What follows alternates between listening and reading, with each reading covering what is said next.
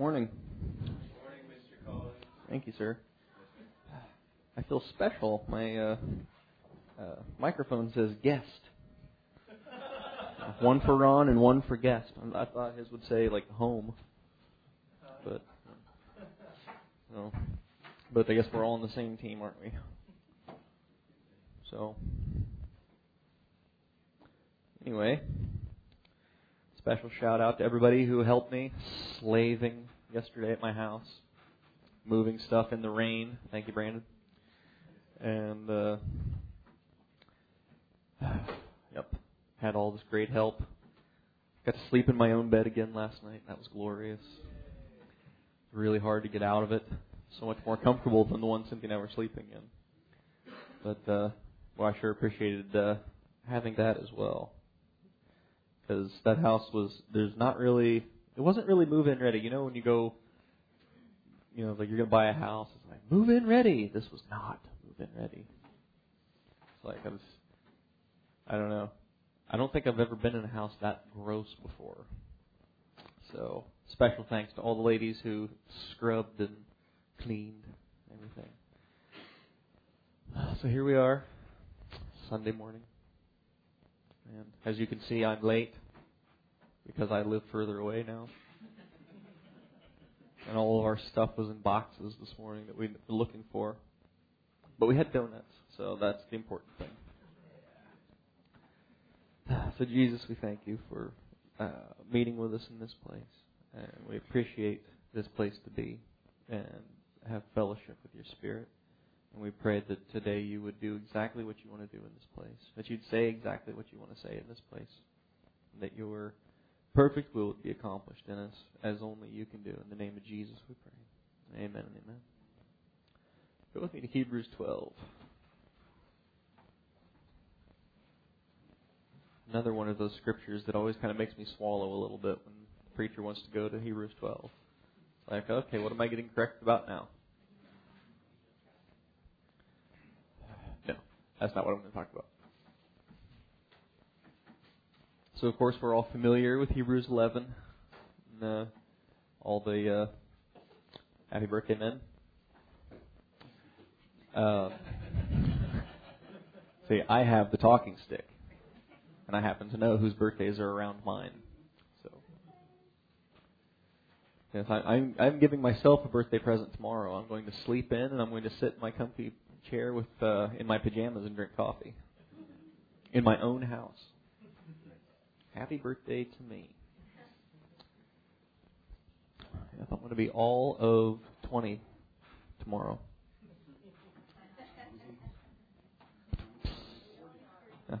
Yep. 37. Okay. So, we all are familiar with Hebrews 11 and of all the great thing. And time would fail me to tell you of Gideon and Barak and Samson and all those guys. And all the great things that God did and all these people. And so that's the cloud of witness that he's talking about here in Hebrews 12. He says, wherefore seeing we're also compassed about with so great a cloud of witnesses, let us lay aside every weight and the sin which does so easily beset us, and run with patience the race that's set before us. And I love the sense of peer pressure that's created here. Because, if you were hanging out with David's mighty men, and they're all telling their stories and comparing scars and missing teeth and so forth, You don't want to be like, hey, I got this thing, when I go, it kind of hurts right here, Not so much here, but right here. You're not going to do that when you've got these people who've really actually been through something and they actually have something to talk about. So I like this sense of he just finished spending all this time talking about all these people and all the things that they went through, all the places that God brought them through. And then he says, okay, so in that context then, lay aside the weight and the sin and all that and run the race patiently. Because there's always somebody that's got something that they've dealt with that's, you don't want to play can you top this with some people.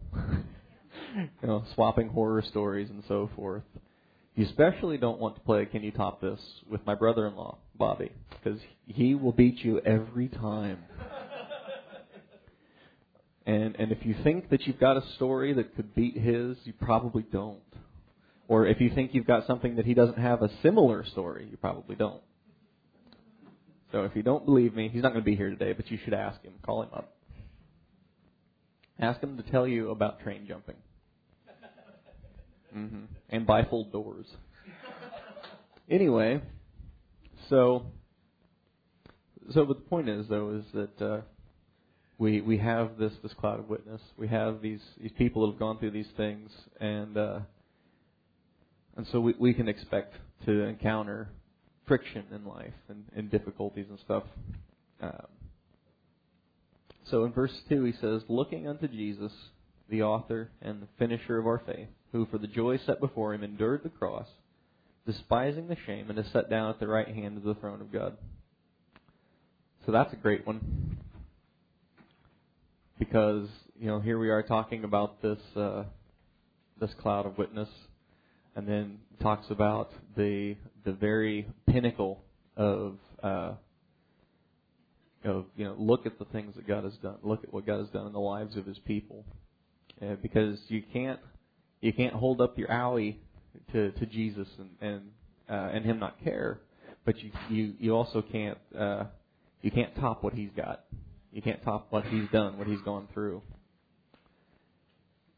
And He never mentions that it was your fault. So it's a precious thing that He does that. But the thing I wanted to focus on here is where He says, "Looking unto Jesus." Because it's easy to get focused on everything else. It's easy to look at this, to look at that, and we have an adversary that's always trying to do that very thing in your life. He's always coming to you and saying, "Hey, look at this thing in your life. This thing doesn't seem to be working out right," or "You've been praying about this, doesn't seem to be changing," or "Well, look at this thing. This is terrible. Let's just look at it." And but what we have is we have Jesus. We can look to Him instead and look at the things that He's doing. And another thing that I think is interesting about this phrase, "looking unto Jesus," is oftentimes when we try to turn our focus that direction, rather than focusing on Jesus, we focus on something really close. And what I mean is, we hold on. Everybody talks about holding on to the Lord by faith, and so sometimes I think we look at the faith that we're holding on to Him with, rather than looking at Him. We look at the hand we're holding on to Him with, rather than looking at Him, and so we have this sense of, I hope this is going to work out okay. When you're looking at Him, it's a different thing. I went and watched Mike and Sarah's boys play baseball the other day. I was watching these kids. They would hit the ball, and they'd take off running, but instead of looking where they were going, they were looking to see how far the ball went, who's got the ball. And, obviously you should be aware of that. But your focus needs to be, this is where I'm headed. And it's easy to get sidetracked on looking at something else. But, we often think of having faith in God as like a currency to get something from Him. And certainly it is a tool that God uses in your life. And certainly it's an important thing. But the point I'm trying to make is that you can look at a lot of things about holding on to the Lord, looking to Him, but actually kind of focusing on how you're looking to Him, or how you're holding on to Him, or whatever, rather than looking at Him. There's a difference, because you can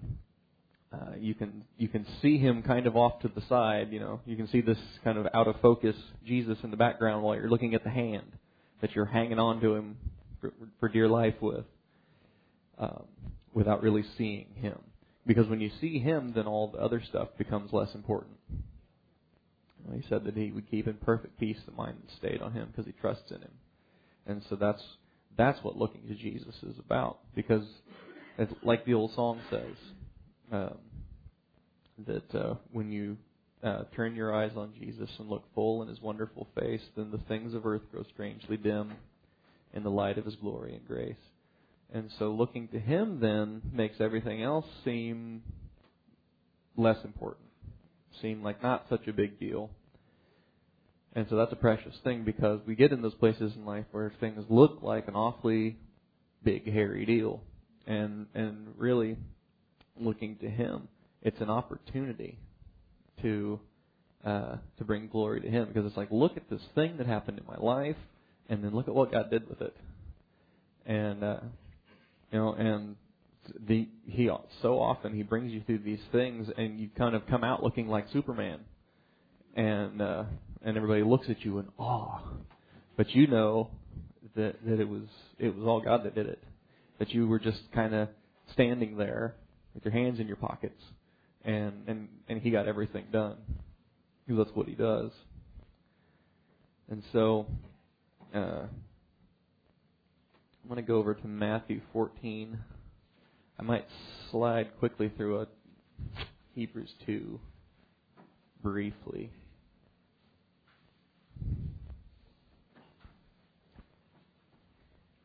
I'm going to stop in Hebrews 2 in verse 5.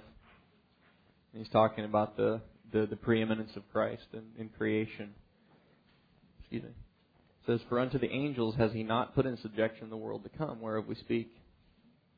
But one in a certain place testified, saying, What is man that you're mindful of him, or the son of man that you visit him? You've made him a little lower than the angels. You've crowned him with glory and honor, and set him over the works of your hands. You've put all things in subjection under His feet. For in that He put all in subjection under Him, He left nothing that's not put under Him. But now we see not yet all things put under Him."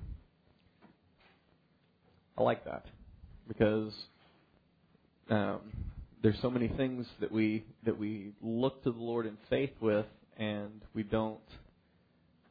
You have to take it by faith because you don't see it, and because of course that's the difference between faith and believing, whether you see it or not. Because if you see it, you don't need to have faith in it. You can believe it because it's right there in front of you. And like they say, seeing is believing. But faith involves this confidence in this thing that I don't see. And so, and I think that's an interesting thing here, where he says that no, He's got everything put in subjection under Him, but we see not everything. Not yet. But now we see not yet all things put under Him. But we see Jesus. So that's a great thing. Because I saw this car this morning on the way here, that they had a couple of Obama stickers on the back of their car and a license plate frame that said "Praise the Lord." And I thought, well, that's kind of strange. They seem mutually exclusive to me, unless you're thinking, okay, I'm surrendering that this is God's choice, so I'm going to praise Him anyway. It's like, thank you, Jesus, through gritted teeth. But you look around at our society, and you don't see all things put under Him yet. But we see Jesus. So that's the whole crux of the matter, is what are you looking at? Because if you're looking around you, if you're looking at the things that are to be seen, then things don't look so hot. And I don't know how many times I've finished reading the news or whatever and thought, wow, I'm so glad that I belong to a kingdom that has no end. The government of my kingdom is not in trouble, and the leadership is secure and continuous, and got nothing to worry about. But I like that, because he says we don't see everything put under Him, but we see Him. So that's an important thing. Okay, go over with me to Matthew 14 now.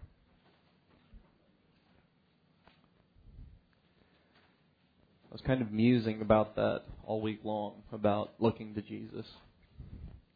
Because I don't know if maybe it's a Western culture thing, maybe it's a particularly United States thing, but I think we are raised to be very performance oriented. You know, it's like okay, so what can you do? You know, and you can see that with kids. It's like, so what does this thing do? You get them a toy, and like, what does it do? It doesn't. You have to make it do something. You play with it. You use your imagination. Like, where's the on switch? What do you do with it? You know, it's like it's got to do something. It's funny when you get out your laptop, your old laptop, and your kids like start trying to drag down the screen. It just leaves these little smears. It doesn't do anything. Like, sorry, this is not one of those. But we get focused down on those kinds of things of how am I doing? What am I doing? You know, and that goes right back to that looking unto Jesus. Am I looking at how I think I'm doing, or am I looking at Him? Because if you look at how you think you're doing, I mean, there are days you might think, well, it's okay, I'm good with that. But then there's going to be a lot of days when you're going to look at how you think you're doing and think, oh, okay.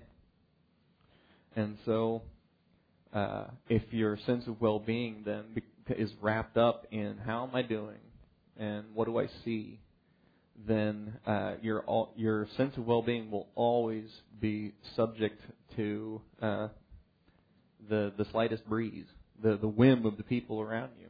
It could be anything circumstantial can take your sense of well-being and destroy it. And now everything seems wrong. It could even be some vague, formless type of feeling. You ever get that just something doesn't feel right, I have no idea what it is. And so then you start looking around, you start digging around, trying to figure out what would this be. You know, and when you ask God, is there something going on you're talking to me about or what? And He doesn't tell you anything and you're not finding anything, then it's like, okay, well then I'm just going to look to Him and I'm not going to fret and worry about, there must be something there and He's not going to tell me what it is and everything's going to be a big disaster, because that's not who He is. And when you look at Him, then you can see that, wow, He loves me. When you're looking to Him and you see those eyes of love and you see that pleasure that He has in you just being you, it's a great thing. You know, when you have kids, it's a really interesting thing that you find about the love of God, because your kids can drive you crazy, but you still love them. You can understand that this issue or that issue needs to be addressed, but you still love them. And you're just having an ordinary Tuesday, and they just come up and start talking to you about something utterly unimportant and mundane, but it's important because they're talking about it, and they're talking to you. And they felt like it was important enough that they wanted to say it to you. And so I don't know how many times I've just kind of stared at my kids while they were telling me some little story that I wasn't even really able to follow sometimes. And especially Zoe's. And but I'm just thinking, man, I'm so glad she's here.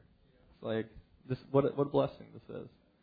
And look at my kids and think, wow, he looks so much like me. Bless his heart. That's what they do in the South. You can say anything you'd like as long as you say bless their heart. That is the ugliest baby I ever saw. Bless his heart. Cleans it up, sanitizes it. But no, it's, there's something about looking at your children and thinking, wow, they look just like me. That's a really precious thing. And to think God looks at you and think, wow, they look just like me. He looks just like me. She looks just like me. And what a blessing that is for Him. And what a blessing that is to us, because I can guarantee you that there will come that day when you'll get up and you'll look in the mirror and you'll see Him. And you get there by looking unto Jesus. You look at Him and you keep your focus there, and everything else in life kind of just works itself out. That's what He said in Matthew 6. He said, seek ye first the kingdom of God and His righteousness, and all these things should be added to you. So, you put your focus in the right place, and everything else just kind of falls into place.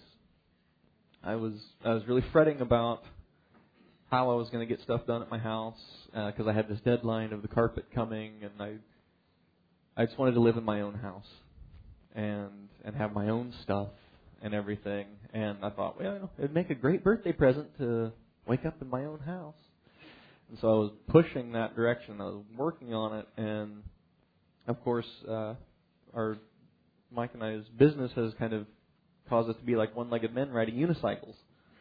But I had these opportunities to where it felt like I had a choice to make. It's like, okay, here's a place where you can work on your house, good choice, or you could put me first, better choice. Okay, and I felt like what God was telling me was, you do that, and I will give you time to work on your house, because that was the sense of pressure I had, was I didn't have time. I didn't have time to do everything I needed to do, and so. Your flesh sees no profit in putting God first, and so to put Him first when you have all this pressure feels very counterproductive. But a lot of really, really great things are like that. They're counterintuitive, and so that's what I did. I thought, okay, well, I'll put God first in this, and He just kept rearranging stuff and giving me time and sending me people to help me, and it worked out fantastic. And so now I live there, which was glorious. Really, really great, because this morning Levi got up and he came in. He's like, "This feels like home," which I thought, oh, that's nice, because we felt like pilgrims for a while now, and it was pretty tough for them leaving the house in Baldwin. It was the only house that Levi remembered at all, and so. And Jeremy's very sentimental, so he took it hard that we left. But so in Matthew 14, then, on this subject of looking unto Jesus, says in verse 22, it says, "Straightway Jesus constrained His disciples to get in the ship and to go before Him unto the other side, while He sent the multitude away. And when He had sent the multitudes away, He went up into a mountain apart to pray. And when the evening was come, He was there alone. But the ship was now in the midst of the sea, tossed with waves, for the wind was contrary." Have you ever felt like that? Ever felt like you were in the boat and He's somewhere else because He had a better idea than you? Or like that song, "You're up there worried and He's fast asleep." It's like, so, but He says that the ship was in the midst of the sea, tossed with waves. The wind was contrary. And I've been in a boat on fairly choppy water before, and it was not a comfortable experience by any stretch. Not really the aquatic type. So, I liked the idea of nice solid ground underneath me. And so that was definitely I could just imagine what it must have been like, for these guys that knew what they were in for on this boat in the storm. And the fourth watch of the night, Jesus went to them walking on the sea. And when His disciples saw Him walking on the sea, they were troubled, saying, "It's a spirit," and they cried out for fear. But straightway Jesus spake to them, saying, "Be of good cheer, it is I, be not afraid." And Peter answered Him and said, "Lord, if it be Thou, bid me come unto Thee on the water." And He said, "Come." The great thing about this is God is a genius, and He can get you to do things that seem like your idea, but they're His idea. And so Peter actually gets out of the boat and walks on the water, not so much of his own because it's his idea, but he's obeying the Word of God, because He said, "If it's you, then tell me to come." And He said, "Okay, come." So, okay, well, if Jesus told me to come, this must be going to turn out okay. And so, of course, Peter comes down out of the ship, and he walked on the water to go to Jesus. What a great thing, walking on water, because you totally, obviously, cannot do that. And so there's the sense of following Jesus and fellowship with Jesus that is, you couldn't get there. And if you're looking at how am I going to get there rather than looking at Him, then it's a lot harder to get there. And so looking at Him then, here he gets down out of the boat, obeying the word of God, and he's looking at Jesus. He's walking to Jesus. He's not looking to see where the baseball went. He's looking at Jesus getting out of the boat. But when he saw the wind boisterous, he was afraid, and beginning to sink, he cried, saying, Lord, save me. And immediately Jesus stretched forth his hand and caught him. And he said, O thou of little faith, wherefore didst thou doubt? And I like that because he didn't take that particular opportunity to gripe at him about this moment of doubt until after he'd rescued him. It's like, well, if you could just believe, I'd pull you up out of the water, but you're going to have to get all your Sunday school quarterly in order first. You have to be able to recite the Ten Commandments to me. Then I can bring you up out of the water. He just rescues him because that's who Jesus is. And then he's like, I like this, because this little faith is one word in the Greek, and it's almost like to me it almost seems like a nickname. Like you would kind of give somebody a hard time with. It's like, okay, here comes Tiny Faith. It's like when you get some big muscular guy and his name is Tiny. It's kind of like that. But of course he rescues him. And the thing that I read this G. Campbell Morgan sermon about this once. It was really great because he said that everybody focuses down on that moment where he looked at the wind and the wave, because he wasn't looking to Jesus now. And that, of course, is my point, that he began to sink then. But the thing that nobody ever seems to focus on, as it says, when they were coming, then they were coming into the ship and the wind ceased. So how did he get back to the boat? It doesn't say how far away from the boat he got. I'd like to think he probably got a ways out there, because if Jesus was far enough out there, they were kind of squinting at him through the rain. I would imagine he was a ways out from the boat.